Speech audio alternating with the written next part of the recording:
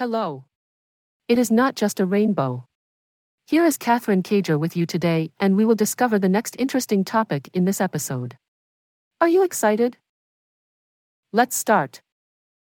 It's become a common theme in the American media that sex trafficking is a huge issue, from news about Republican U.S. Representative Matt Gaetz's alleged abuse of teenage girls to the false stories about an online store, Wayfair, being involved in a sex trafficking ring.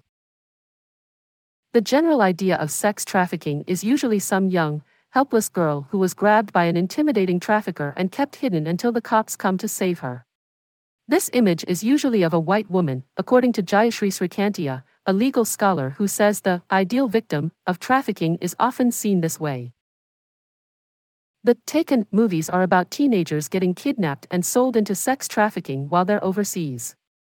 This has caused a lot of people to post on social media and make TikTok videos about how they supposedly heard about people getting kidnapped in places like IKEA parking lots, malls, and pizza shops, even though there's no actual proof. That's not usually how it goes down with sex trafficking. Since 2013, I've been looking into human trafficking in the Midwestern U.S.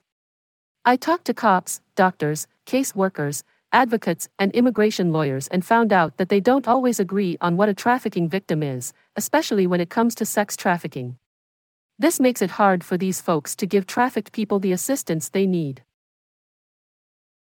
Here's the deal: these are the facts and this is the law. The Victims of Trafficking and Violence Protection Act of 2000 sets out the official legal definition of sex and labor trafficking in the U.S., making it a federal offense to force, deceive, or coerce someone into performing a sexual act for money, as well as engaging in sexual acts with someone under the age of 18. Basically, to be considered sex trafficking, an adult must be forced, tricked, or coerced into having sex in exchange for something.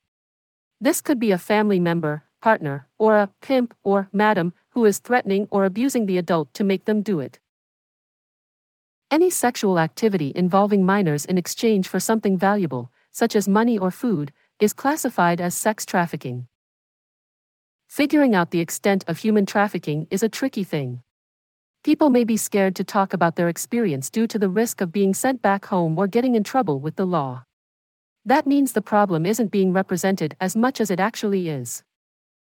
To get an idea of how many people are trafficked in the U.S., it may be helpful to check out grant reports from the federal government, according to Freedom Network USA, an anti-trafficking nonprofit.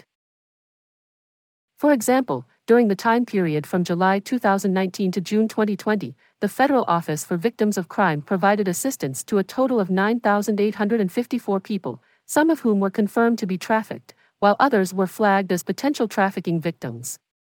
Also in the 2019 fiscal year, the Department of Health and Human Services Office on Trafficking in Persons helped out 2,398 survivors. Stats from the same agency reveal that 25,597 people who may have been victims of sex or labor trafficking were identified from calls made to the National Human Trafficking Hotline. Of course, this data doesn't include everyone, since not everyone has contacted these resources or called these hotlines. What does buying and selling people for sex look like? When it comes to sexual crimes such as rape, it's quite often someone the victim knows that inflicts the violence, not a stranger. Covenant House New York, a nonprofit that works to support homeless youth, conducted a survey with 22 survivors of trafficking and discovered that a whopping 36% of them had been trafficked by a close relative such as a parent. Only 4 of them reported being taken and held against their will.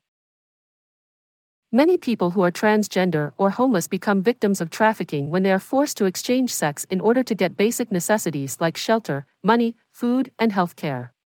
Trafficking is a cruel and harsh reality that many vulnerable people face as they try to get by in a really dangerous world.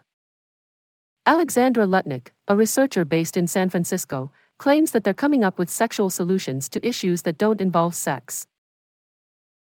According to U.S. law, young people involved in this kind of situation are considered as trafficking victims, despite them not wanting to be referred to as such. They might prefer to call it survival sex work or prostitution.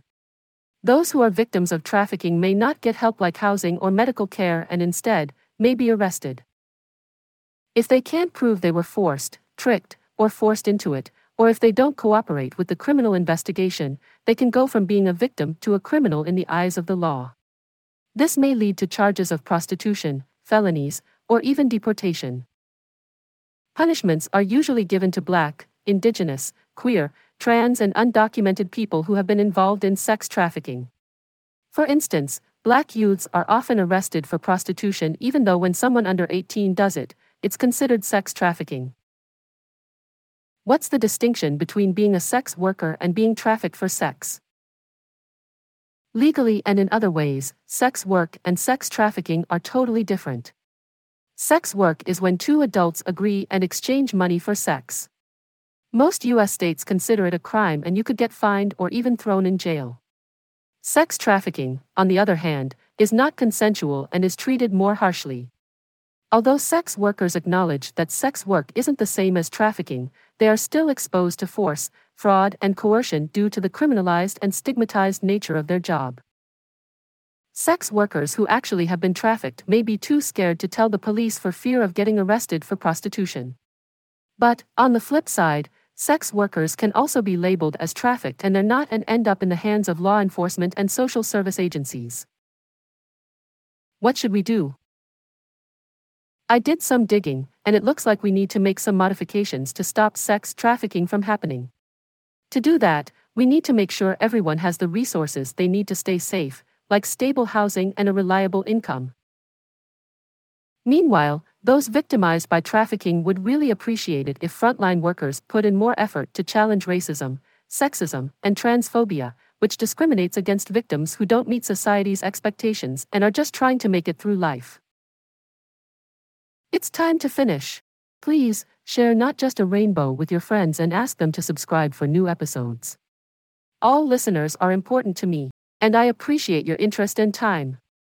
The next episode will cover a very hot topic, I swear. Good luck, guys, and take care. Bye-bye.